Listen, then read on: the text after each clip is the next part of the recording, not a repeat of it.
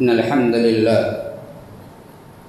نحمده ونستعينه ونستغفره ونؤمن به ونتوكل عليه ونعوذ بالله من شرور أنفسنا ومن سيئات أعمالنا من يهده الله فلا مضل له ومن يضلل فلا هادي له وأشهد أن لا إله إلا الله وحده لا شريك له وأشهد أن محمدًا عبده ورسوله أما بعد فإن خير الحديث كتاب الله وخير الهدي هدي محمد صلى الله عليه وسلم وشر الأمور محدثاتها وكل محدثة بدعة وكل بدعة ضلالة وفي رواية وكل ضلالة في النار. الرحمن الرحيم.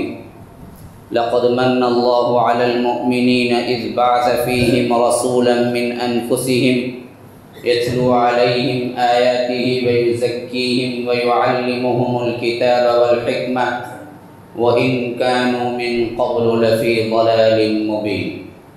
اللهم أرنا الحق حقا وارزقنا اتباعه وأرنا الباطل باطلا وارزقنا اجتنابه. اللهم علمنا ما ينفعنا وانفعنا بما علمتنا وارزقنا علما. رب اشرح لي صدري ويسر لي أمري واحلل عقدة من لساني يفقهوا قولي. اس اللہ کے نام سے ابتدا جس کے ناموں کی کوئی انتہا ہی نہیں. اس ذات اقدس پر کروڑوں درود و سلام ہوں جو سارے جہان کے لیے رحمت للعالمین بن کے آئے تھے.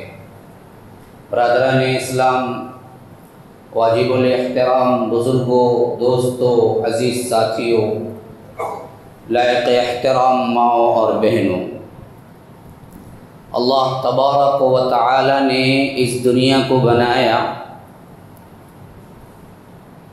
پھر اس دنیا کے ساز و سامان کو انسان کے لیے بنایا، پھر اللہ تبارک و تعالی نے انسان کو اپنے لیے بنایا. فرمایا کہ وَإِذْ قَالَ رَبُّكَ لِلْمَلَائِكَةِ إِنِّي جَاعِلٌ فِي الْأَرْضِ خَلِيفَةً، میں ایک زمین میں ایسا انسان بنانے والا ہوں جو سب کے لیے اس کی اطاعت کرنی ہو، خواہ وہ کیسی بھی کام کرے.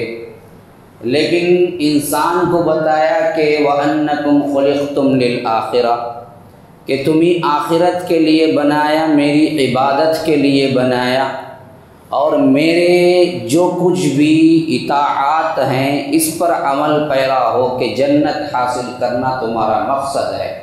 سورہ ذاریات میں فرمایا کہ وَمَا خَلَقْتُ الْجِنَّ وَالْإِنسَ إِلَّا لِيَعْبُدُونَ، ہم نے جنوں اور انسانوں کو نہیں پیدا کیا مگر صرف اور صرف عبادت کے لیے.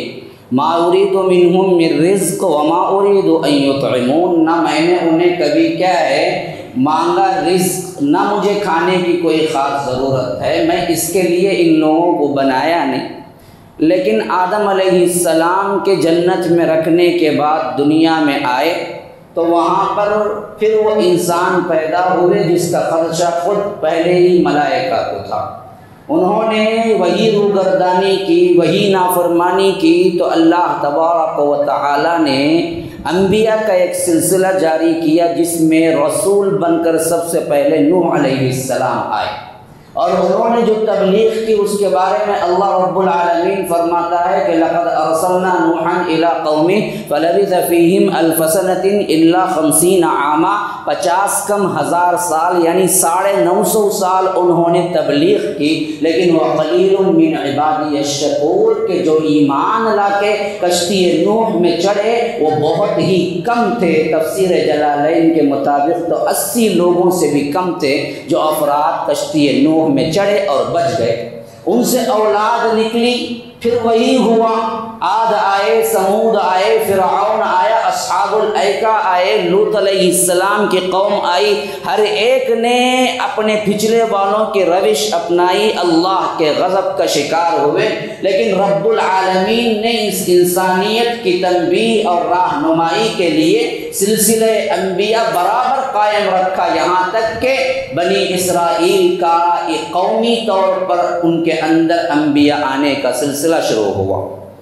بنی اسرائیل کا سب سے پہلا نبی، اسرائیل لقب ہے حضرت یعقوب علیہ السلام کا، اور بنی اسرائیل کا مطلب ہے یعقوب کے بیٹے، اور یعقوب کے بیٹوں میں سب سے پہلے نبوت جس کو ملی وہ حضرت یوسف علیہ السلام ہے، اور یعقوب کے بیٹوں میں سب سے آخری نبوت کسی کو ملی تو وہ حضرت عیسیٰ علیہ السلام ہے۔ وہاں سے ان لوگوں کی روگردانی، ان لوگوں کے اللہ تبارک و تعالیٰ سے بغاوت، احکامات کی نافرمانی، اللہ تبارک و تعالیٰ کے کہنے کے مطابق نہ چلنا، بار بار اللہ کو غصہ دلانا، جیسا کہ خود اللہ کہتا ہے کہ ذَلِكَ بِمَا عَصَوْا وَكَانُوا يَعْتَدُونَ، یہ بدبخت لوگ تھے، ہمیشہ رب العالمین کے حدود سے نکل جایا کرتے تھے، یہاں تک کہ رب العالمین نے قیامت تک کے لیے ان پر لعنت کر دی اور ان پر غضب نازل کیا۔ فرمایا کہ وَغَضِبَ عَلَيْهِ وَجَعَلَ مِنْهُمُ الْقِرَدَةَ وَالْخَنَازِيرَ وَعَبَدَ الطَّاغُوتَ، ہم نے ان کے اندر سور بنائے، بندر بنائے،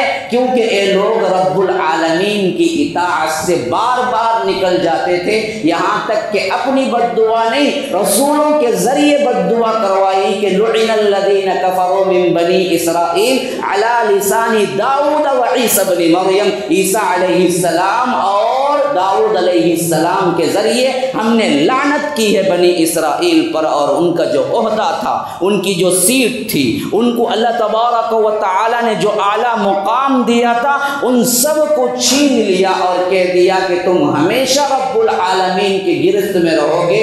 مغضوب علیہم وہی ہیں جو ہمیشہ ہم کیا ہیں پناہ مانگتے ہیں ہر رکعت میں کہ اہدنا الصراط المستقیم، اے اللہ ہمیں سیدھی راہ دکھا، صراط الذین انعمت علیہم، ان لوگوں کی راہ جن پر تو نے انعام کیا ہے، اور غیر المغضوب علیہم، ان کی نہ راہ بتانا جن پر تیرا غضب ٹوٹا ہے، ولا الضالین، اور ان کی بھی نہیں جو گمراہ ہو گئے۔ کہتے ہیں تمام مفسرین کا اتفاق ہے مغضوب علیہم الیہود، کون ہے مغضوب علیہم؟ یہودی ہیں جن سے ہم نے پناہ مانگنے کا ہر نماز کی ہر رکعت میں حکم ملا، اور ولا الضالین نصارہ ہیں جن سے پناہ مانگنے کا ہر رکعت میں ہمیں حکم ملا کہ اے اللہ ان دو گروہوں کے مطابق نہ چلانا، ان کی مشابہت نہ ہمیں بنانا، ان کے مشابہ کام کرنے کی ہمیں کیا ہے ایسی چیز نہ دینا کہ ہم ان کی مطابقت کریں یا مشابہت کریں،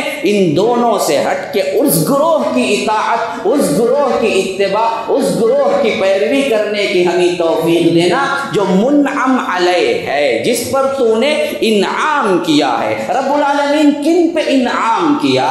تو رب العالمین خود قرآن میں کہتا ہے القرآن یفسر بعضہ بعضا، قرآن اپنے بعض کی بعض سے خود تفسیر کرتا ہے، یعنی مطلب یہ قرآن میں کہیں مجمل آیا ہے تو کہیں اسی بات کو مفصل بیان کرتا ہے، کہیں مفصل آیا ہے تو اسی بات کو کہیں مجمل بیان کرتا ہے، یعنی کہیں سمری ہے تو کہیں خلاصہ ہے، کہیں خلاصہ ہے تو کہیں سمری ہے۔ تو یہاں تو منعم علیہ کہہ دیا جن پر انعام ہوا، لیکن کن پر انعام ہوا؟ سورہ نساء میں فرمایا وَمَن يُطِعِ اللَّهَ وَالرَّسُولَ فَأُولَٰئِكَ مَعَ الَّذِينَ أَنْعَمَ اللَّهُ عَلَيْهِمْ من النبیین والصدیقین والشہداء والصالحین وحسن اولئک رفیقا۔ رب العالمین نے جن پر انعام کیا کہتا ہے کہ جو اللہ کی اطاعت، اس کے رسول کی اطاعت اور اس کے رسول کی اطاعت میں زندگی گزارے گا، ہم اس کو جنت میں اس کے رسول کے ساتھ رکھیں گے۔ مع الذین، وہ کون لوگ ہوں گے؟ انعم اللہ علیہم، جن کو اللہ نے انعام دیا۔ کن کو اللہ نے انعام دیا؟ کہ من النبیین، انبیاء، سب سے پہلا منعم گروہ جو ہے وہ انبیاء کا گروہ ہے، من النبیین۔ پھر کون تھے؟ وہ صدیقین، یہ بہت بڑا مرتبہ ہے صدیقین کا۔ ان میں سب سے پہلے کون آتے ہیں؟ ابو بکر صدیق، اس میں سب سے پہلے کون آتے ہیں؟ عائشہ صدیقہ، اس میں سب سے پہلے کون آتے فرماتے ہیں مریم علیہ السلام و امہ صدیقہ، اللہ خود قرآن میں یہ لقب حضرت مریم کو دیا ہے کہ عیسیٰ کی ماں مریم صدیقہ تھی۔ تو پہلا مقام انبیاء کا، دوسرا مقام صدیقین کا، تیسرا مقام کس کا؟ والشہداء، جو اللہ کے راہ میں شہید ہو گئے۔ چوتھا مقام کن کا؟ والصالحین، جس میں ہر کس و ناکس بندہ رب العالمین کے دربار میں اس صفت کے اندر آ سکتا ہے جس نے اپنی اطاعت اور اپنی پوری زندگی رب العالمین کے لیے قربان کر دی۔ تو یہ دراصل سلسلہ چلا یہاں تک کہ حضرت عیسیٰ علیہ السلام آئے تو بنی اسرائیل کو اللہ تبارک و تعالی نے ہر ایک عزت سے محروم کر دیا، انہیں کہہ دیا کہ تم ہمیشہ میری لعنت کے مستحق رہو گے۔ وہ قوم جن کو فرمایا کہ یا بنی اسرائیل اذکروا نعمتی التی انعمت علیکم وانی فضلتکم علی العالمین، بنی اسرائیل یاد کرو وہ موقع جب ہم نے دنیا کے اندر تمام قوموں پر تمہیں فضیلت عطا کی تھی، تمہیں جو فضیلت آج امت محمدیہ کو ہے۔ اگر کہا جائے تو یوں کہہ سکتے ہیں کہ ایکس امت مسلمہ وہ تھی، پریزنٹ امت مسلمہ یہ ہے۔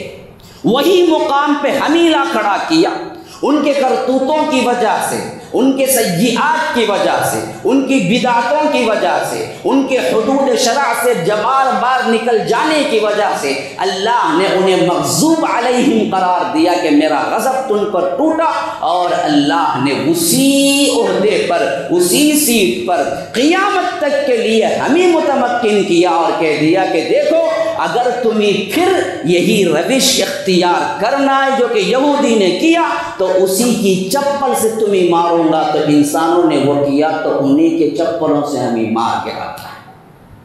فلسطین میں کیا ہو رہا ہے، غزہ میں کیا ہو رہا ہے، پوری دنیا پر حکومت اور کنٹرول کس کی ہے؟ مسلمانوں کو ذلیل کہاں کیا جا رہا ہے؟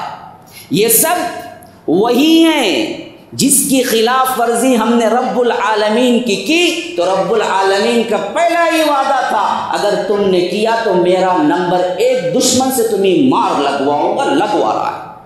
اور ہمیں ہدایت دیا کہ اس کی کوئی چیز کی مشابہت نہ کرنا، کوئی بھی چیز کی مشابہت نہ کرنا، حتیٰ کہ عبادتوں میں بھی مشابہت نہ کرنا۔ ہاں، اس کے اٹھک بیٹھک میں، اس کے چلن میں، اس کے کلچر میں، اس کی تہذیب میں، اس کی باتوں میں، اس کے ایکشن میں، یہ تو عادات ہیں نا جی، عادات میں انسان ہمیشہ اپنے قوم کے ساتھ ہو جاتا ہے، لیکن رب العالمین کو ان دونوں قوموں سے اتنا غصہ تھا کیونکہ یہ ایکس امت مسلمہ رہ چکے تھے۔ تو ہمیں جو ہدایت ملی وہ یہی ہدایت ملی کہ ان کے عادات میں تو کبھی نہ کرنا مشابہت، کبھی نہ ان کی پیروی کرنا، ان جیسے بننے کی کوشش کرنا۔ عادات تو عادات ہیں، عبادات میں بھی نہ کرنا۔ آپ کو معلوم ہے اللہ کے رسول صلی اللہ علیہ وسلم عاشورے کا روزہ مکے میں بھی رکھا کرتے تھے، مدینہ پہنچے وہاں بھی رکھا۔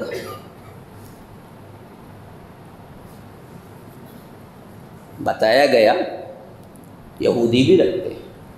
پوچھا کیوں رکھتے ہیں جی؟ بتایا گیا حضرت موسیٰ مصر سے جب نکلے اور دریائے نیل سے پار ہوئے تو وہ یہی دن تھا جس کی وجہ سے رکھتے ہیں۔ اللہ کے رسول نے کہا اچھا وہ سیم یہ تو کبھی نہیں ہونا ہے، اگلے سال اگر میں رہوں گا تو 9 کا بھی ساتھ میں رکھوں گا۔ عبادات میں بھی مخالفت کرو، ان کی عبادات جو ہمارے ہیں لیکن ان کے سے ہیں تو اللہ کے رسول صلی اللہ علیہ وسلم اس سے اختلاف کیا کرتے تھے، اتنی شدید نفرت تھی۔ اللہ کے رسول صلی اللہ علیہ وسلم مکی زندگی میں جب بال بڑھاتے تھے نا، اتنے ملائم اور ریشم جیسے تھے اللہ کے رسول صلی اللہ علیہ وسلم کے بال، اور اللہ کے رسول ایسے ہی پیچھے چھوڑ دیتے تھے، کنگھی کر کے پیچھے مانگ نہیں نکالتے تھے۔ اور اللہ کے رسول صلی اللہ علیہ وسلم کا یہ طریقہ نہیں تھا جیسا آج ہم کراپ کٹنگ وغیرہ کا ہے، یہ طریقہ ہی غلط ہے جو ہمارے اندر رائج ہوا۔ یہ ایک ہی طریقہ تھا کہ کل بال پیچھے لے جاتے، یا تو اللہ کے رسول کان کی لو تک رکھتے، یا تو درمیان گردن تک رکھتے، یا آخری گردن کے حصے تک رکھتے، بس اس کے علاوہ یہ 3 شکلوں کے علاوہ اللہ کے رسول صلی اللہ علیہ وسلم بال رکھنے کی کوئی اور شکل نہیں تھی۔ مدینہ گئے تو لوگوں نے بتایا کہ یہودی بھی یوں ہی بال چھوڑ لیتے ہیں بغیر مانگ نکال۔ اللہ کے رسول نے کہا اس کے بعد میں مانگ نکال کے ہی رہوں گا، کیونکہ ان کی مخالفت کا جو مجھے حکم ملا ہے۔ اللہ کے رسول صلی اللہ علیہ وسلم صحابہ سب کے سب عمامہ باندھتے تھے، مکی زندگی میں بھی عمامہ باندھتے تھے، مدنی زندگی میں بھی عمامہ باندھتے تھے، لیکن معلوم جب ہوا کہ یہودی بغیر ٹوپی کے عمامہ باندھتے ہیں تو اللہ کے رسول نے کہا کہ لوگوں عمامہ باندھو تو ٹوپی کے ساتھ عمامہ باندھو، کیونکہ یہودی بغیر ٹوپی کے عمامہ باندھتا ہے۔ چھوٹی چھوٹی عادات میں کس طرح مخالفت ہے دیکھو، اللہ کے رسول صلی اللہ علیہ وسلم کی شدید نفرت کیسی ہے دیکھو۔ اللہ کے رسول صلی اللہ علیہ وسلم نے ہر معاملے میں کہا کہ یہودیوں کی مخالفت کرو، نصرانیوں کی مخالفت کرو۔ اللہ کے رسول صلی اللہ علیہ وسلم نے فرمایا داڑھی کو بڑھاؤ، مونچھوں کو کتراؤ، یہودیوں کی مخالفت کرو۔ یہ اس وجہ سے میں کہہ رہا ہوں کہ وہ داڑھی بھی رکھتے ہیں، مونچھ بھی رکھتے ہیں، مونچھ چھوٹی کرو، داڑھی بڑھاؤ، کیونکہ ہمیں یہودیوں کی مخالفت جو کرنی ہے نا جی۔ یہاں تک کہ یہودی ہی بھاپ گئے تھے کہ یہ رسول ایسا رسول ہے کہ ہمارے کسی معاملے میں ہمارے ساتھ دینے کے لیے تیار نہیں ہے، حتیٰ کہ قبلہ اول میں اللہ کے رسول صلی اللہ علیہ وسلم نے پوری مکی زندگی میں نماز پڑھی، اور مکے میں یوں تھا کہ کعبۃ اللہ کی طرف کھڑیں گے تو سامنے ہی بیت المقدس بھی پڑتا تھا، دونوں ایک ہی ڈائریکشن میں تھے، بس تھوڑا سا فرق تھا، تو اللہ کے رسول دونوں ڈائریکشن آئے جیسا پڑھ لیتے تھے۔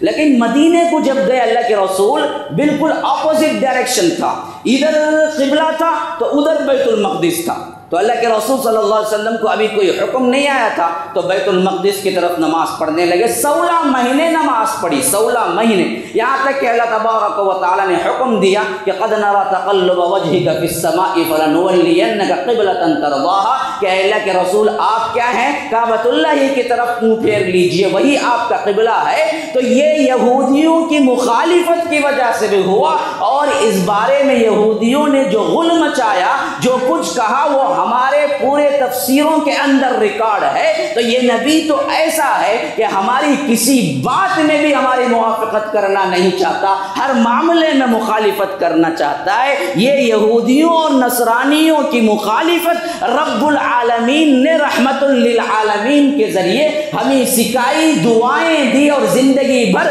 ہر نماز میں دعا کرنے کے لیے حکم دیا۔ تو آج وہی امت مسلمہ انہی کے میلاد، انہی کے برتھ ڈے میں، انہی کے جو کچھ بھی رواج ہیں، یہ کہہ کے مناتی ہے کہ یہ محبت رسول کی نشانی ہے۔ بتاؤ اللہ کے لیے اس سے بڑا ظلم کوئی ہوگا؟ اس سے بڑا ظالم کوئی ہوگا؟ جس شخصیت نے اپنا مشن ہی یہ بنایا کہ اول دن سے لے کر آخر دن تک مخالفت دشمن کی کرنی ہے تمہیں، یہ کہہ کے امت کو بنایا، اصحاب رسول اللہ کو بنایا۔ آپ انہی کی محبت کا دعویٰ کر کے انہی کی مشابہت کریں تو رب العالمین اور رحمت للعالمین کی نافرمانی تو نافرمانی، لیکن کتنا دکھ ہوگا اللہ کے رسول صلی اللہ علیہ وسلم کو۔ میں دلائل کے انبار میں نہیں جاتا، میں بالکل فلیکسیبل بات کر رہا ہوں، عقلی بات کر رہا ہوں۔ اللہ کے لیے سوچو، ایک انسان نے اپنا مشن بس پر 3 سال کا عرصہ، ایک شخصیت، ایک قوم، ایک چیز کے پیچھے مخالفت میں گزارا ہو، اور آنے والے بیٹوں نے سب سے پہلے اسی مخالفت کو گلے لگایا ہو، تو وہ نمک حرام کہلائے گا باپ کا، یعنی تابعدار کہلائے گا؟ ذرا سوچو تو صحیح۔ آپ کا کوئی ابا ہے، آپ کے والد ہیں، کسی کی دشمنی میں اپنی پوری زندگی گزارے، اور جیسے ہی مرا بیٹے نے اسی دشمن کو کیا ہے، گلے لگا کے، ہاتھ لگا کے کہہ دیا کہ بھائی جو پاگل تھے جی، وہ پرانی چیزیں ہیں، آؤ ہم مل جائیں گے، تو آپ کیا کہیں گے؟ بیٹا باپ کا فرما بردار کہیں گے یا باغی کہیں گے؟ سب سے پہلی چیز، میں نے دلائل کوئی نہیں دیے قرآن حدیث سے، ضرورت بھی نہیں ہے، میلاد کے سلسلے میں آج جو ہنگامہ کھڑا ہوا ہے، ادھر طرف کے دلائل ادھر طرف کے دلائل، یہاں وہاں سے توڑ کے فلاں میں ایسا ہے، ابو لہب نے کیا کر دیا، سویبہ کو آزاد کیا لونڈی کو، تو اس کے لحاظ سے کیا ہے، اسے ایک دن میں پورے سال میں ایک دن کیا ہے عذاب ذرا کم ہوتا ہے، دیکھو یہ دلیل مل گیا۔ ارے پاگل،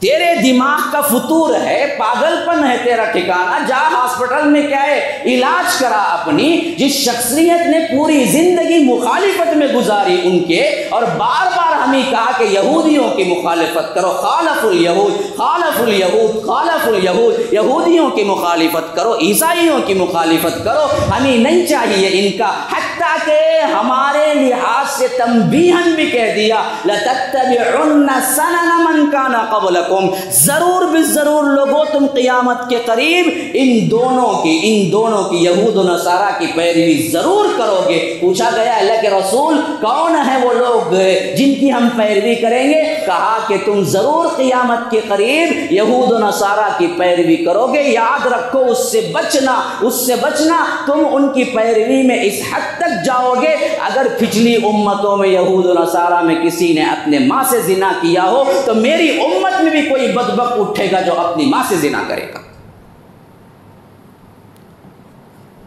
خلاف کرو۔ اب اللہ کے لیے ایک نقطے پہ آ جائیں، کیا میلاد یا برتھ ڈے کبھی کسی نے اسلامی لحاظ سے صحیح کہا ہے؟ جو مناتے ہیں ان سے بھی پوچھو، اپنے بیٹے کی برتھ ڈے پارٹی کا ہے اسلام میں جائز ہے؟ میلاد کا طریقہ رسم رواج آیا کہاں سے؟ یہ مسلموں کا ہے ہی نہیں۔ جب تمہارا جائز نہیں تو رسول کا کیسے جائز ہے؟ کیوں لوگوں کو کیا ہے پاگل بناتے؟ کیوں اپنی منمانی تہذیب کے لیے، اپنے منمانی رواج کے لیے دلائل کیا ہے شیطانوں کی طرح ادھر ادھر سے کھینچ کے لاتے؟ کوئی دلیل ثابت نہیں ہے، نہ صحابہ سے، نہ تابعین سے، نہ تابع التابعین سے، حتیٰ کہ جن کو تم مانتے ہو انہی سے ثابت کر کے بتلا دو نا۔ ابو بکر صدیق کے دور میں تقریباً 3 کے قریب آئے منایا، حضرت عمر کے دور میں 10 کے قریب آئے منایا، حضرت عثمان کے دور میں 12 کے قریب آئے منایا، حضرت علی کے دور میں 5 کے قریب آئے منایا، حضرت امیر معاویہ کے دور میں تقریباً 19 یا 20 کے قریب آئے منایا، حضرت امام ابو حنیفہ کے دور کے اندر ان کی زندگی میں اگر وہ شعور پائے تو بھی 15 سال میں رکھ لیجئے تقریباً 50 کے قریب 55 کے قریب میلاد آئے منایا۔ امام مالک کے دور میں 70 پر 9 سال تقریباً گزرے ہیں، تو 80 سال میں یوں رکھ لیجئے 15 نکال دیجئے، اور اس کے مطابق 60-70 سال منایا۔ اسی طرح امام شافعی 55 سال ان کی زندگی ہے، 15 نکال دیجئے 40 آئے منایا۔ اسی طرح کیا ہے امام احمد ابن حنبل نے منایا، ان کی زندگی میں بھی تقریباً 50 سے زائد آئے منایا۔ عبد القادر جیلانی جن کو تم شیخ کہتے ہو، پیران پیر کہتے ہو، جن کی زندگی بھی اللہ نے بہت لمبی دی، تقریباً 90 سال کا عرصہ رہا، اگر 15 سال میں بھی شعور پائے ہوں تو انہوں نے 15 نکال لیجئے 75 سال ان کی زندگی کو ملے، 75 میلاد آئے منایا۔ ثابت کر دو کسی ایک کتاب میں کہ انہوں نے کچھ کیا تو ہم راضی ہیں، قیامت تک ثابت نہیں کر سکتے۔ یہ دین ہے جو اللہ کے رسول صلی اللہ علیہ وسلم کی زندگی ہی میں مکمل ہو گیا۔ حجۃ الوداع میں صاف کہہ دیا گیا الیوم اکملت لکم دینکم واتممت علیکم نعمتی ورضیت لکم الاسلام دینا۔ اللہ کے رسول صلی اللہ علیہ وسلم آج میں نے اس کو تکمیل کر دی اور میری نعمت بھی آپ پر، آپ کی امت پر تمام کر دی۔ وَرَضِيتُ لَكُمْ، میں راضی ہو گیا قیامت تک کے لیے الاسلام، اسلام دین کی حیثیت سے، قانون کی حیثیت سے، اور اسی طور پر صاف اعلان کر دیا وَمَن يَبْتَغِي غَيْرَ الْإِسْلَامِ دِينًا۔ دیکھو اگر تم غیر اسلام کو چھوڑ کر، یعنی اسلام کو چھوڑ کر غیر اسلام میں لاکھ کوشش کر لو اللہ کو راضی کرنے کا، پوری زندگی کیا ہے خانقاہوں کے اندر گزار دو، یا جنگلات میں مارے مارے پھرو، یا اللہ تبارک و تعالیٰ کی عبادت کے نام پہ وہ سب کرو جو نبی نے نہیں سکھایا ہے، جو اسلام نے نہیں سکھایا ہے، اگر تم تلاش کرتے رہو گے فَلَن يُقْبَلَ مِن، میں قبول کرنے والا نہیں۔ میرے لیے ایک ہی کنڈیشن ہے، وہ اسلام نے جو سکھایا ہو وہی میں قبول کروں گا، جس پہ رسول اللہ صلی اللہ علیہ وسلم کی مہر لگی ہو وہی چیز قابل قبول ہے۔ حضرت عائشہ کی روایت ہے، صاف فرما دیا کہ جو کوئی بھی بدعت، جو کوئی بھی نئی چیز ایجاد کرتا ہے وہ رد، اٹھا کے پھینک دو، رد کر دینے کے قابل ہے۔ ہمارے دین کے اندر تکمیل اللہ کے رسول کے زمانے میں ہو گئی، اصحاب رسول اللہ صلی اللہ علیہ وسلم کا منہج مل گیا، تو یاد رکھو پھر اس کے بعد نہ کوئی اضافہ علامۃ الدہر بھی آ جائے ہو نہیں سکتا، نہ اس کو کیا ہے ثواب مل سکتا ہے، الٹا بدعت کا ضرور بالضرور کیا ہے خمیازہ بھگتنا پڑے گا، عذاب بھگتنا پڑے گا۔ بڑی پیاری روایت ہے حضرت علی سے اور بہت اہم واقعہ ہے۔ عام طور پر آپ نے دیکھا ہوگا مسجد میں آتے ہیں تو سنت ادا کرتے ہیں، تحیۃ المسجد ادا کرتے ہیں، لیکن اللہ کے رسول کا معمول تھا اتنی بڑی جماعت جمع ہوتی ہے عید میں، ہے نا جی، سب سے بڑی جماعت جو جمع ہوتی ہے وہ کہاں ہوتی ہے؟ جمعہ چھوڑ دو تو عیدین میں جمع ہوتی ہے۔ اب دیکھیے جمعہ ہو یا عام نماز ہو، اس میں دراصل کیا ہے، ایک اذان ہوتی ہے، اقامت ہوتی ہے، آنے والے کو تحیۃ المسجد پڑھنا ہوتی ہے، اتنا اہتمام، لیکن جو سب کو بلا کے جمع ہے نا وہ اذان ہے، نہ اقامت ہے، نہ تحیۃ المسجد ہے، کوئی چیز نہیں۔ تو ایک آدمی جو عیدگاہ میں انٹر ہوا حضرت علی کے دور خلافت میں، انہوں نے پوچھا کہ وقت تو ہے ابھی نماز کو، لوگ آ رہے ہیں، کیا میں ایک 2 رکعت نفل نماز پڑھ لوں؟ کہا کہ نبی نے نہیں پڑھا جی۔ اس نے کہا کہ کیا نماز پڑھنے پہ اللہ عذاب دے گا؟ کیا غلط کر رہا ہوں؟ بہت اچھا کر رہا ہوں نا، غلط تو نہیں کر رہا ہوں۔ ہاں رسول نے نہیں پڑھا یہ اور بات ہے، لیکن 2 رکعت نماز پڑھ لینے پہ اللہ عذاب دے گا؟ حضرت علی نے کہا اے وہ شخص، مجھے نہیں معلوم نماز پڑھنے پر تجھے اللہ عذاب دے گا یا نہیں دے گا، لیکن اتنا معلوم ہے کہ رسول کی مخالفت کرنے پر اللہ تجھے عذاب دے گا۔ فَلْيَحْذَرِ الَّذِينَ يُخَالِفُونَ عَنْ أَمْرِهِ أَن تُصِيبَهُمْ فِتْنَةٌ أَوْ يُصِيبَهُمْ عَذَابٌ أَلِيمٌ۔ اللہ کے رسول صلی اللہ علیہ وسلم جو مخالفت کرتا ہے ان کو ڈر جانا چاہیے، رسول کی جو مخالفت کرتا ہے فَلْيَحْذَرْ، اس کے لیے کہ وہ ڈر جائے۔ کیوں؟ يُخَالِفُونَ عَنْ أَمْرِهِ، اللہ کے رسول کے کسی امر سے مخالفت کرتا ہے، ان تصیبہم فتنہ او یصیبہم عذاب علیم، یا تو دنیا میں کسی بڑے فتنے میں مبتلا کرے گا تجھے اللہ، یا نہیں تو عذاب علیم دے گا آخرت۔ اس آیت کو کوٹ کر کے حضرت علی نے کہا کہ تجھے نماز پڑھنے پہ عذاب دے گا یا نہیں یہ تو مجھے معلوم نہیں ہے، رسول کی مخالفت کرنے پہ تجھے یا تو یہاں عذاب دے گا یا تو وہاں عذاب دے گا۔ نماز، ارے نماز، اس کی اجازت نہیں تو بقیہ جشن، پلاؤ، میٹھا، سبیلے، فلاں فلاں اپنے پیٹ بھرنے کے لیے، اس میں تمہیں ثواب ملے۔ یہ تو میں نے وہ گفتگو تھی جو کہ آج کے حاضر اس کے اندر کچھ باتیں کرنی تھی مجھے۔ اچھا، اسی نام پہ ربیع الاول کے نام پہ کچھ باتیں آپ سن لیجیے۔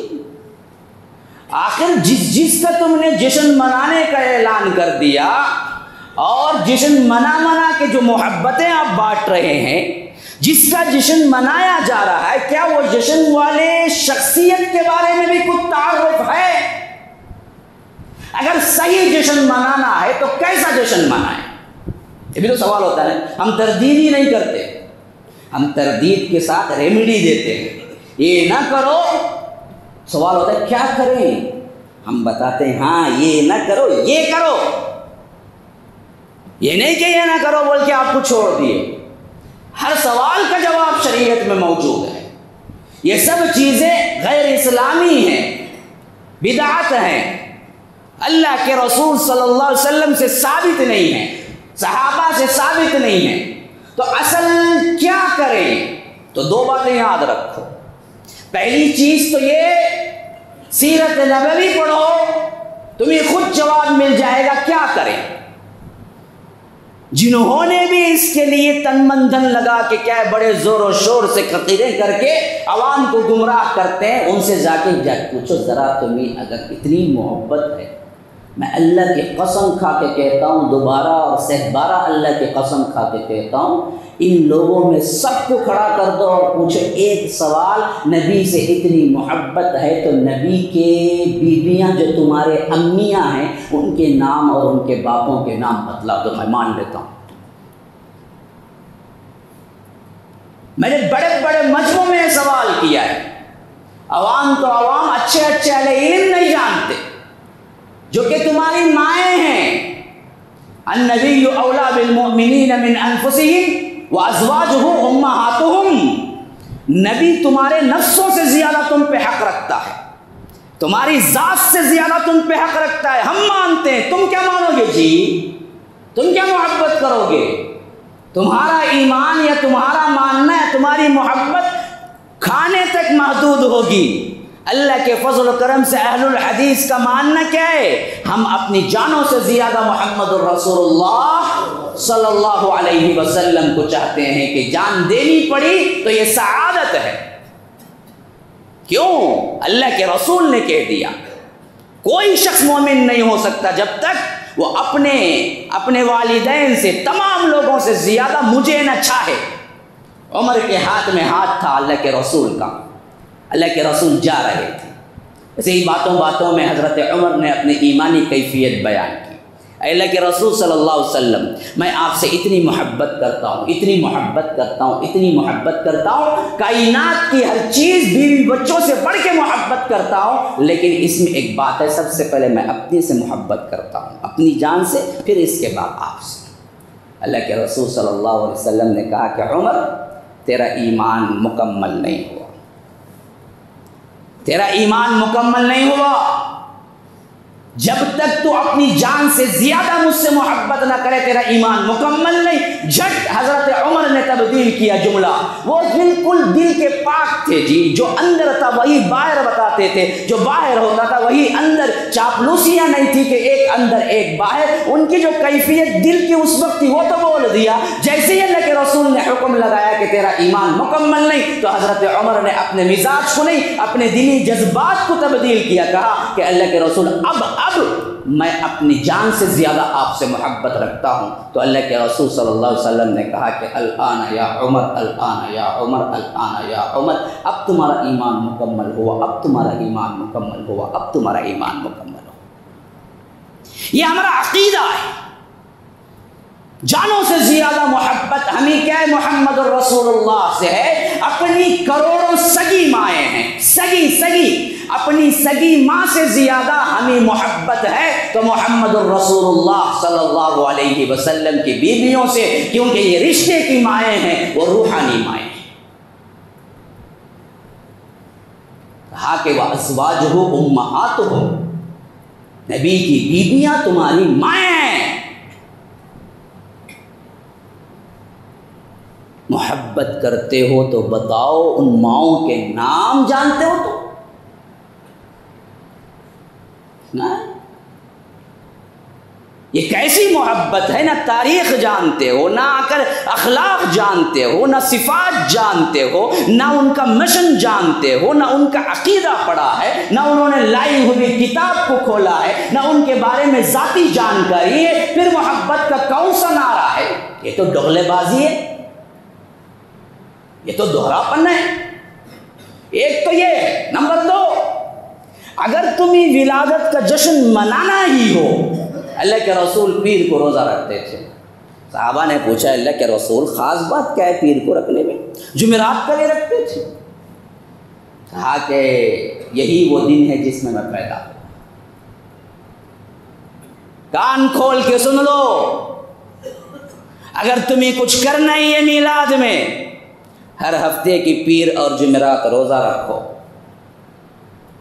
اور اس بات سے ثابت ہو گیا کہ اگر میلاد کی خوشی میں یہ پیر کا روزہ رکھتے تھے نبی، تو میلاد سال میں کتنے مرتبہ آتا بھائی؟ ایک مرتبہ آتا نہیں، سینکڑوں 50 پر 4 مرتبہ آتا، ایک مرتبہ آتا نا۔ اللہ کے رسول ایک مرتبہ نہیں بلکہ ہر ہفتے کا ایک روزہ 50 پر 4 ہفتے ہیں، سال کے 50 پر 4 روزے رکھتے تھے۔ تو معلوم ہو گیا کہ خوشی میلاد کی نہیں تھی، اپنے پیدا ہونے کی نہیں تھی، اصل پیدا ہونے کے شکرانے کی تھی، جس میں سب امت کے لیے بتایا کہ تم بھی رکھو، یہ دن معزز ہے، اور یہ دن کے اندر یہ بات معزز ہے کہ میں ان کی ہدایت کے لیے بھیجا گیا، اور شکرانے کے طور پہ تم بھی رکھو کہ قرآن نازل ہونا شروع ہوا، نبوت دی گئی، اور اسی دن میں پیدا ہوا۔ اور جمعرات کو تمہارے اعمال کیا ہے اللہ کے رسول کیا، اللہ تبارک و تعالیٰ کے ہاں سبمٹ ہوتے ہیں، اس کے اعزاز میں روزہ رکھو۔ اگر واقعتاً جشن منانا ہی ہے اور جشن میں تمہیں کچھ کرنا ہی ہے تو آج سے تہیہ کر لو، جمعرات پیر کا روزہ نہیں چھوٹے گا۔ بس یہی وہ چیز ہے جو نبی سے ثابت ہے۔ سال میں ایک کنڈا کھانے کی عید نہیں ہے، یہ کھانے کم کرو۔ امت تو کھاتے کھاتے کھاتے کھاتے اتنی گئی گزری ہو گئی ہے کہ نئی ڈشیں ختم نہیں ہوتی، کوئی اور نئی ڈش شروع ہو جاتی۔ یہاں میانمار میں کیا ہے، لوگ سسک رہے ہیں، رو رہے ہیں، مائیں بچے بلک رہی ہیں، ان کو کھانے نصیب نہیں ہیں، ان کا ایمان نصیب نہیں ہے، ان کو چھپر نصیب نہیں ہے، ان کے اوپر ایک سایہ نصیب نہیں ہے۔ جنہوں نے آنکھوں دیکھا حال کہا ہے، وہ کہتے ہیں کہ ان کو کھانے کی پریشانی ہے، ان کو پینے کی پریشانی ہے، ان کو لباس کی پریشانی ہے، ان کو دواؤں کی ضرورت ہے، ان کے اندر بہت سی بیماریاں مہلک شروع ہو چکی ہیں، ان کے لیے سخت ضرورت سائے کی ہے۔ لیکن ان سب سے زیادہ وہ لوگ مسجدیں بنانے میں لگے ہوئے ہیں اور نماز پرفیکٹ پڑھ رہے ہیں آج بھی، جہاں وہ کھلے میدان میں۔ یہ تو وہ لوگ ہیں نا جی جو اللہ سے گلے شکوے کرتے تھے بھی اللہ شاید قبول کر لے۔ ہم تو کھاتے پیتے ہیں تبھی بھی، وہی مزے ہیں، وہی دعوتیں ہیں، وہی کھانے ہیں، وہی سب کچھ ہے، کچھ نہیں بدلا۔ کوئی افسوس نہیں ہوتا ہے کہ وہاں کے مسلمانوں پہ کیا بیت رہی ہے۔ اب جشن پہ جشن، یہ کون سا طریقہ ہے؟ یہ رحم دلی ہے، یہ سنگ دلی ہے؟ یہ اللہ کے رسول صلی اللہ علیہ وسلم کی سکھائی ہوئی تعلیم ہے یا ابو لہب و فرعون کی تعلیم ہے؟ کچھ اور ہی بتا رہا ہے نقشہ۔ اچھا یہ بات بھی سن لو، کچھ باتیں سب سے اہم ہے نبوی زندگی کے، سب سے اہم بات۔ اللہ کے رسول صلی اللہ علیہ وسلم 12 ربیع الاول کو پیدا نہیں ہوئے، اور پورے دلائل کے ساتھ میں بیان کر رہا ہوں۔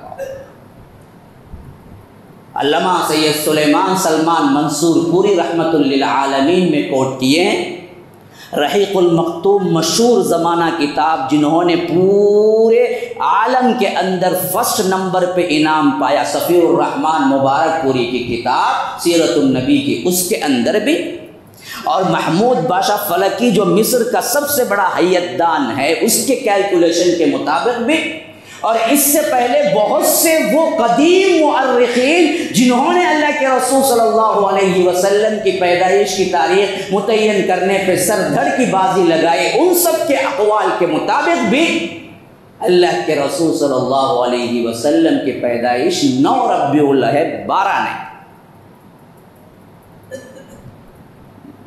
یہ قول غلط مشہور ہے کہ 12 ربیع الاول، اس میں بہت زیادہ اختلاف ہے علماء کا، اور اس میں حتمی بات اگر کوئی دلائل کے بنیاد پہ کہی جا سکتی ہے آج کے دور میں، جو کہ ترقی سائنس کی بہت ہو چکی ہے۔ آپ کو معلوم ہوگا اللہ کے رسول کے دور مبارک جب آخری زمانہ تھا، اللہ نے ایک بیٹا دیا تھا ماریہ قبطیہ سے۔ حضرت خدیجۃ الکبریٰ کے علاوہ کسی سے اللہ کے رسول کی کوئی اولاد نہیں ہے، جتنی اولاد ہوئی سب حضرت خدیجۃ الکبریٰ سے ہوئی۔ 2 بیٹے دیا، بعض روایتوں میں 3 بیٹے دیا، 4 بیٹیاں دیا۔ ایک عبداللہ قاسم تھے، ایک کا نام قاسم جس سے اللہ کے رسول کی کنیت ابو القاسم تھی، پہلا بڑا بیٹا، پہلا اللہ کے رسول کو بیٹا پیدا ہوا تھا۔ پھر اس کے بعد بھی بیٹا ہی پیدا ہوا عبداللہ، یا یوں کہا جائے کہ طاہر نام کا بھی کوئی تھا، لیکن مؤرخین اس میں زیادہ اتفاق کرتے ہیں کہ 2 ہی بیٹے تھے جو بچپن ہی میں انتقال کر گئے۔ اس کے بعد بالترتیب حضرت زینب، حضرت رقیہ، حضرت ام کلثوم، حضرت فاطمہ، اس ترتیب سے 4 بیٹیاں پیدا ہوئی، اور اللہ کے فضل و کرم سے چاروں بیٹیاں بڑی بھی ہوئی، اسلام کا زمانہ بھی دیکھا، اور اللہ کے رسول کی زندگی ہی میں 3 وفات پا گئی سوائے فاطمہ کی۔ یہ دکھ بھی اللہ کے رسول کو جھیلنا پڑا۔ کوئی باپ ہی جانے اپنے ہاتھوں سے بیٹی کو خبر کے سپرد کرتے ہوئے کیا کیفیت ہوتی ہے۔ اللہ کے رسول کی اپنی زندگی میں 3 بیٹیوں کو دفنانا پڑا، صرف ایک باقی تھی فاطمہ جو 6 مہینے بعد انتقال کر گئی، وہ بھی۔ تو اللہ کے رسول صلی اللہ علیہ وسلم کی خدیجۃ الکبریٰ کے ساتھ جو اولاد تھی وہ یہی تھی، پھر کسی بھی بیوی سے کوئی اولاد نہیں ہوئی، یہاں تک کہ آخری دور میں بالکل وفات کے 2-3 سال قریب پہلے حضرت ماریہ القبطیہ سے جب نکاح کیا تو ان سے ایک بیٹا پیدا ہوا جس کا نام اللہ کے رسول نے ابراہیم رکھا۔ وہ بھی بہت بچپن میں 1 سال یا کہتے ہیں کہ 16 مہینے اس کے اندر انتقال کر گئے۔ لیکن جس دن انتقال ہوا نا، آپ سوچے ہوں گے کہ کہاں سے کہاں چلا جا رہا ہے، یہ کیا بولنا چاہتا ہے؟ نہیں، بالکل ٹاپک پہ ہوں، میں کہیں نہیں گیا، میں بس آپ کو پوائنٹ دیتا ہوں وہاں سے جہاں سے پھر کوئی آپ کو گمراہ نہ کر سکے۔ تو حضرت ابراہیم وفات پائے نا، اس دن چاند گرہن تھا۔ اب چاند گرہن جو ہوا نا، بعض لوگوں نے زبانی کہہ دیا کہ شاید بہت بڑی شخصیت کی وفات پر ہی یہ ہوتا ہو، ابراہیم کی وفات پہ چاند گرہن لگا۔ اللہ کے رسول نے فوری طور پر خطبے کا ارینجمنٹ کیا، نماز پڑھی اور خطبہ دیا کہ لوگوں، یہ کسی کی وفات اور کسی کی پیدائش سے تعلق نہیں رکھتا، یہ اللہ کی نشانیوں میں سے ایک نشانی ہے۔ ایسے حالات میں ڈر جانا چاہیے، مسجد آ جانا چاہیے، اور پورا چاند گرہن یا سورج گرہن کا جتنا وقفہ ہے عبادت میں گزارنا چاہیے۔ تو یہ ایک بہت بڑا فلکیاتی نظام میں، اب میں جو بتا رہا ہوں نا وہ بہت اہم ہے، یہ ایک بہت بڑا فلکیاتی نظام میں تغیر تھا کہ اس زمانے میں ابراہیم کی وفات پر چاند گرہن ہوا تو محمود بادشاہ فلکی جو مصر کے بہت بڑے حیت دان ہیں، فلکیات کے ماہر ہیں، اسٹرونامرز ہیں، انہوں نے اسی سورج گرہن سے اندازہ لگایا کہ ربیع الاول اس وقت جب کہ 1 عام الفیل تھا جو کہ حملہ ہوا ابرہہ کا، تو اس وقت ربیع الاول کی تاریخ جب آئی، کیونکہ ابرہہ کا جو لشکر وہاں پر حملہ کیا وہ محرم کا مہینہ چل رہا تھا، صفر محرم صفر ربیع الاول، محرم صفر ربیع الاول، تو انہوں نے اندازہ لگایا یہ حملہ کرنے کے لیے جب آیا تھا وہ محرم کا مہینہ چل رہا تھا، اور اس واقعے کے ٹھیک 50 دن بعد اللہ کے رسول صلی اللہ علیہ وسلم پیدا ہوئے، اور پیر کا دن تمام روایتوں میں اتفاق ہے کہ دن پیر کا تھا، تو 50 دن ہٹا کے جب ربیع الاول میں داخل ہوئے اور دیکھا کہ ربیع الاول 12 یا 13 یا 19 کے اندر کون سا دن اس سورج گرہن سے پیر کا پڑتا ہے، تو انہوں نے ثابت کیا کہ 9 ہی پیر کا آتا ہے، اس کے علاوہ کوئی دن پیر کا نہیں آتا۔ بات سمجھ آئی تو سمجھ لو، نہ سمجھ آئی تو اتنا یقین کر لو بالدلائل ثابت ہے کہ 9 ربیع الاول اللہ کے رسول کی پیدائش کا دن ہے، 12 نہیں۔ لیکن دوسری طرف وفات کا جو دن ہے نا وہ 12 ربیع الاول ہے، اور اس میں کوئی اختلاف نہیں ہے کسی صحابی کا، سبھی اس پر۔ اب پیدائش میں تو اختلاف ہے، وفات میں کوئی اختلاف نہیں۔ سوچ لینا چاہیے کہ تم کس کا جشن منا رہے ہو، کہیں یہودی سازش کے تو شکار نہیں ہو گئے ہم مسلمان کہ انہوں نے کیا کیا کہ رسول کی وفات پر جشن منانے کا یہ طریقہ تمہارے ذہنوں میں ڈال دیا کہ ربیع الاول 12 کو تم وفات کے لیے مناؤ. اندر سے کیا ہے شوشہ چھوڑ دیا کہ یہ تمہاری ربی کی پیدائش ہے. کیونکہ ان کے بڑے گیم ہوتے ہیں نا جی. حالانکہ ہم بھی بچپن میں سنتے تھے، اور پرانے زمانے کے جو بڑے بوڑھے ان سے پوچھئے کہ ایک زمانے میں ربیع الاول کے 12 دن کو 12 وفات کہا جاتا تھا. باقاعدہ 12 وفات کا مطلب ہے کہ وہ 12 دن جس میں اللہ کے رسول مرض وفات میں پڑے اور وفات پائے. یہ سسٹم ہی نہیں تھا. الٹا ہم کو ترنا دیتے ہیں کہ تمہارا 200 سال پہلے نہیں تھا نام و نشان. ارے بدبختو، خطیب بغدادی آئے 600-700 سال پہلے، انہوں نے شرف اصحاب الحدیث لکھا. اصحاب الحدیث کے جو فضائل ہیں اس پر کتاب لکھی. آج سے تقریباً کیا ہے 1400 تو 100 نکال دو، 1300 سال امام احمد ابن حنبل آئے. انہوں نے کہا کہ اصحاب الحدیث اگر جنتی اور صحیح عقیدے پہ نہیں ہے تو میں نہیں سمجھتا کہ کوئی اور انسان اس پہ ہو. تو انہوں نے اصحاب الحدیث اہل حدیث کا ذکر 100 سال بعد ہی کیا تھا. تو تم کہتے ہو آج کی پیداوار ہو. اللہ کی قسم، اس کے بجائے تم بتلا دو بریلوی ہے دیوبندی. 500 نہیں بول رہا ہوں، صرف اور صرف 250 سال پہلے کسی کتاب میں لفظ بتلا دو تو میں 5 لاکھ دینے کے لیے تیار ہوں. ثابت نہیں کر سکتے. اس کا مطلب یہ نہیں کہ میں خلاف ہوں. جو جہاں جہاں ہے، ہم انہیں مسلمان کی حیثیت سے تہ دل سے کیا ہے احترام کرتے ہیں.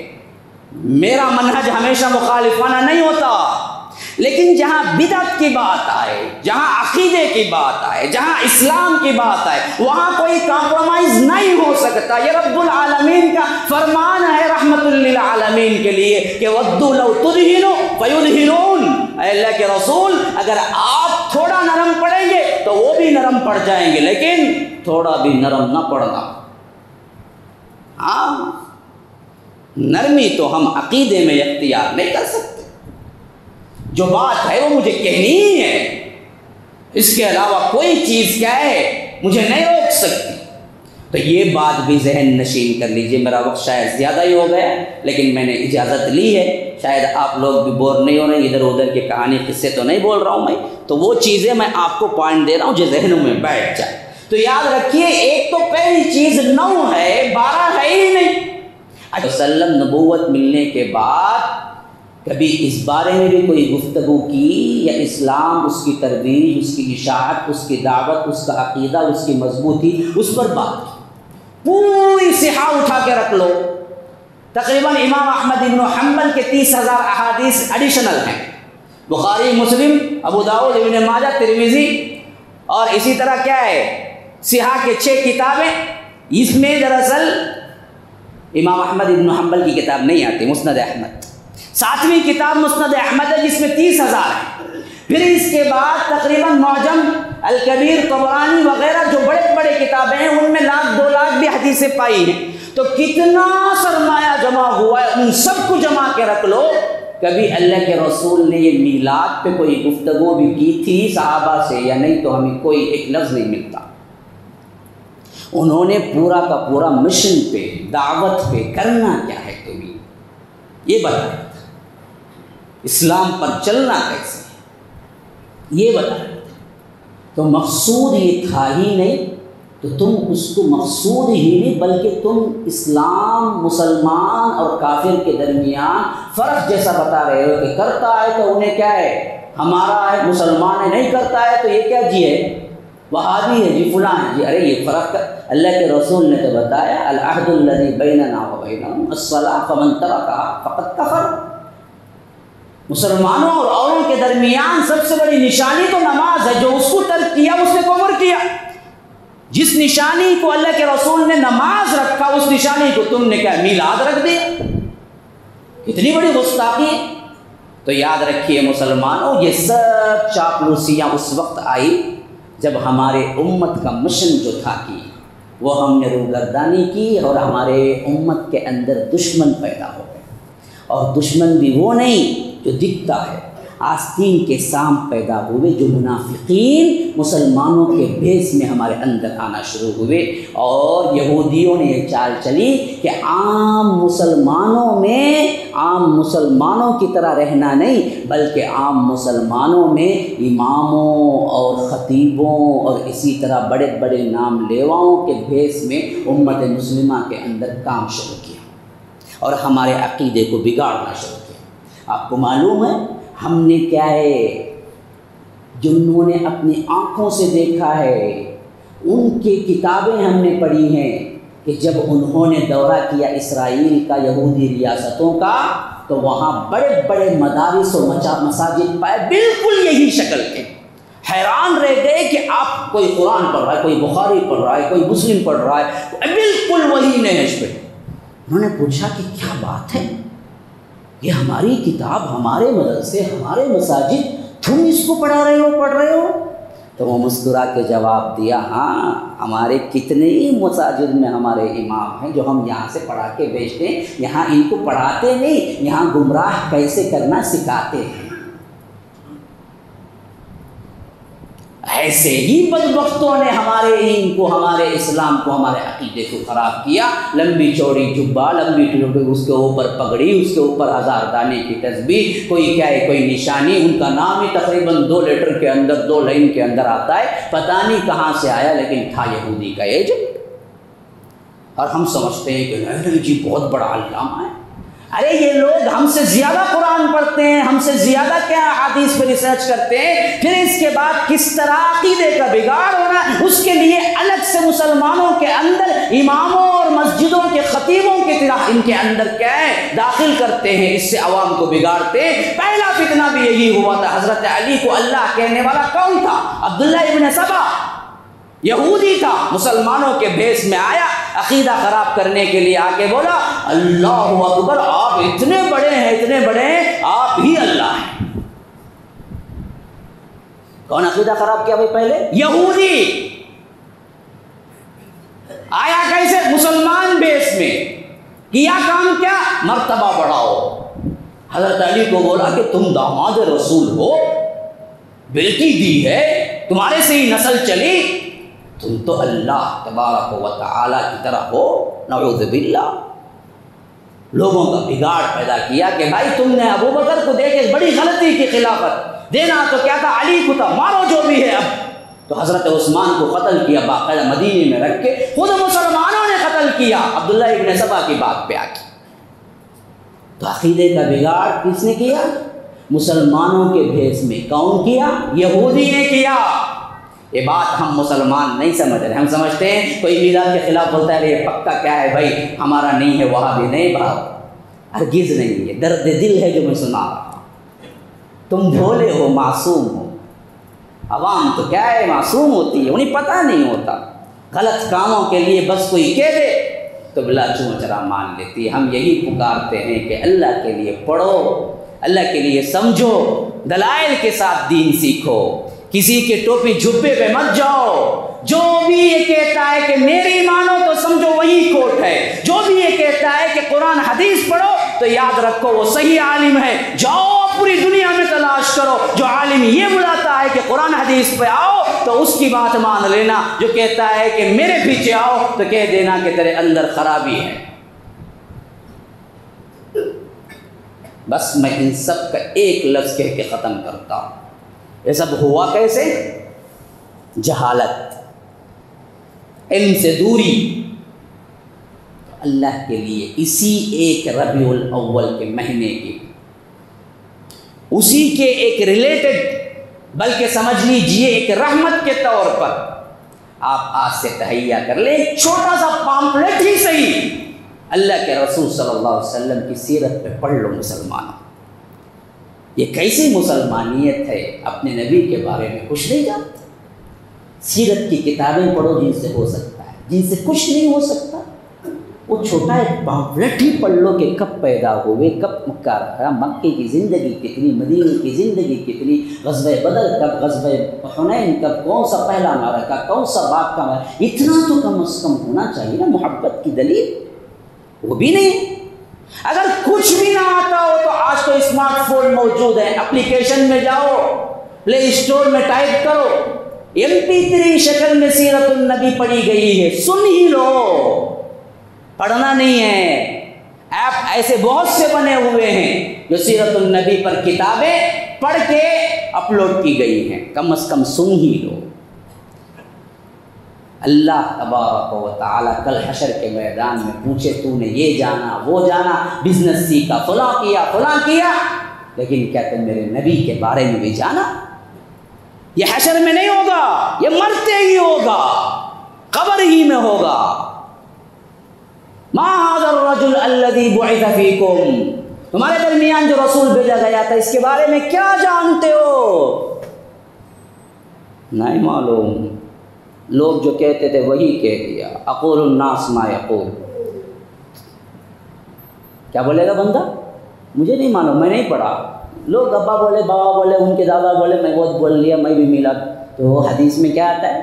پھر فرشتے وہ ہتھوڑی اٹھائیں گے جو احد پہاڑ پہ مار دی جائے تو وہ احد پہاڑ بھی پورا ہو جائے گا، اٹھائیں گے اور اس کو ماریں گے، 70 گز زمین کے اندر جائے گا، کہیں گے کہ لا دریت ولا تلیت، بدبخت تو نے قرآن کی نہ تلاوت کی نہ سمجھ کے پڑھا تھی، اس وجہ سے یہ حال ہوا ہے۔ اور مردہ اس حیثیت سے چیخے گا، اللہ کے رسول کہتے ہیں کہ سوائے جن و انس کے علاوہ کائنات کی تمام مخلوق وہ چیخ کو سنتی ہے، اور میں دعا کرتا کہ انسانوں کو بھی سنائی دے، لیکن پھر بعد میں مجھے ڈر لگا کہ لوگ اپنے مردوں کو دفنانا نہ چھوڑ دیں۔ تو یاد رکھیے، سیرت کا مطالعہ کرو، قرآن اور حدیث پڑھو، دلیل سے پڑھو۔ وقت بہت کم باقی ہے، دنیا کے لیے بھی ہمارے لیے بھی۔ وہ نشانیاں پوری ہو چکی ہیں جو قرب قیامت کی ہیں، اور آج کی زندگی پچھلے قوموں کی طرح 90 سال، پچھلے قومی کی طرح 200 سال، پچھلے قوموں کی طرح 500 سال نہیں ہے۔ آج کی زندگی بہت 60-70، اور 60-70 میں بھی 40 سے ہی شوگر، بلڈ پریشر، بلاکس، پھر اس کے بعد بیس میں اگر پڑا تو 5-10 سال، 50 میں کیا ہے صاف۔ بہت کم زندگی ملی ہے دوسرے قبیلوں اور دوسرے قوموں کے مقابلے میں ہمیں۔ جلدی کرو، پتہ نہیں کب موت کا فرشتہ آئے اور تمہیں لے جائے۔ تو یاد رکھو، دنیا بھی قرب قیامت کے قریب پہنچ چکی ہے، بحیثیت مجموعی ایک ایک فرد کی زندگی بھی بہت مخصوص ہو کے رہ گئی ہے۔ میں سمجھتا ہوں کہ پرانی نسلوں نے 70-60 پار کیا، تو ہماری نسلوں نے 50-60 بھی پار کرنا مشکل ہے۔ اس حیثیت سے زندگیاں کم ہوتی آ رہی ہیں۔ اللہ کے لیے ہوش کے ناخن لو، اللہ کے رسول سے جانکاری حاصل کرو، اللہ کے رسول کی سیرت کے بارے میں پڑھو، اللہ سے خوف کھاؤ، تقوی کی روش اختیار کرو، عقیدہ سیکھو، بدعتوں میں نہ پڑھو، اللہ تبارک و تعالیٰ کے احکامات کو سنو، سمجھو، عمل کرو۔ پھر اس کے بعد ہمارے لیے رب العالمین کی گارنٹی ہے کہ ایسے جگہ رکھے گا، ولا خوف علیہم ولا هم یحزنون، نہ کوئی خوف ہوگا نہ کوئی رنج ہوگا۔ وہ جگہ وہی ہے جو جنت الفردوس کہلاتی ہے۔ اللہ تبارک و تعالیٰ سے دعا ہے کہ جیسے یہاں اکٹھا فرمایا ہے، ہم سب کو جنت الفردوس میں اکٹھا فرمائے۔ اسأل اللہ لی ولکم ولسائر المسلمین من کل ذنب فاستغفروه انہ هو الغفور الرحیم۔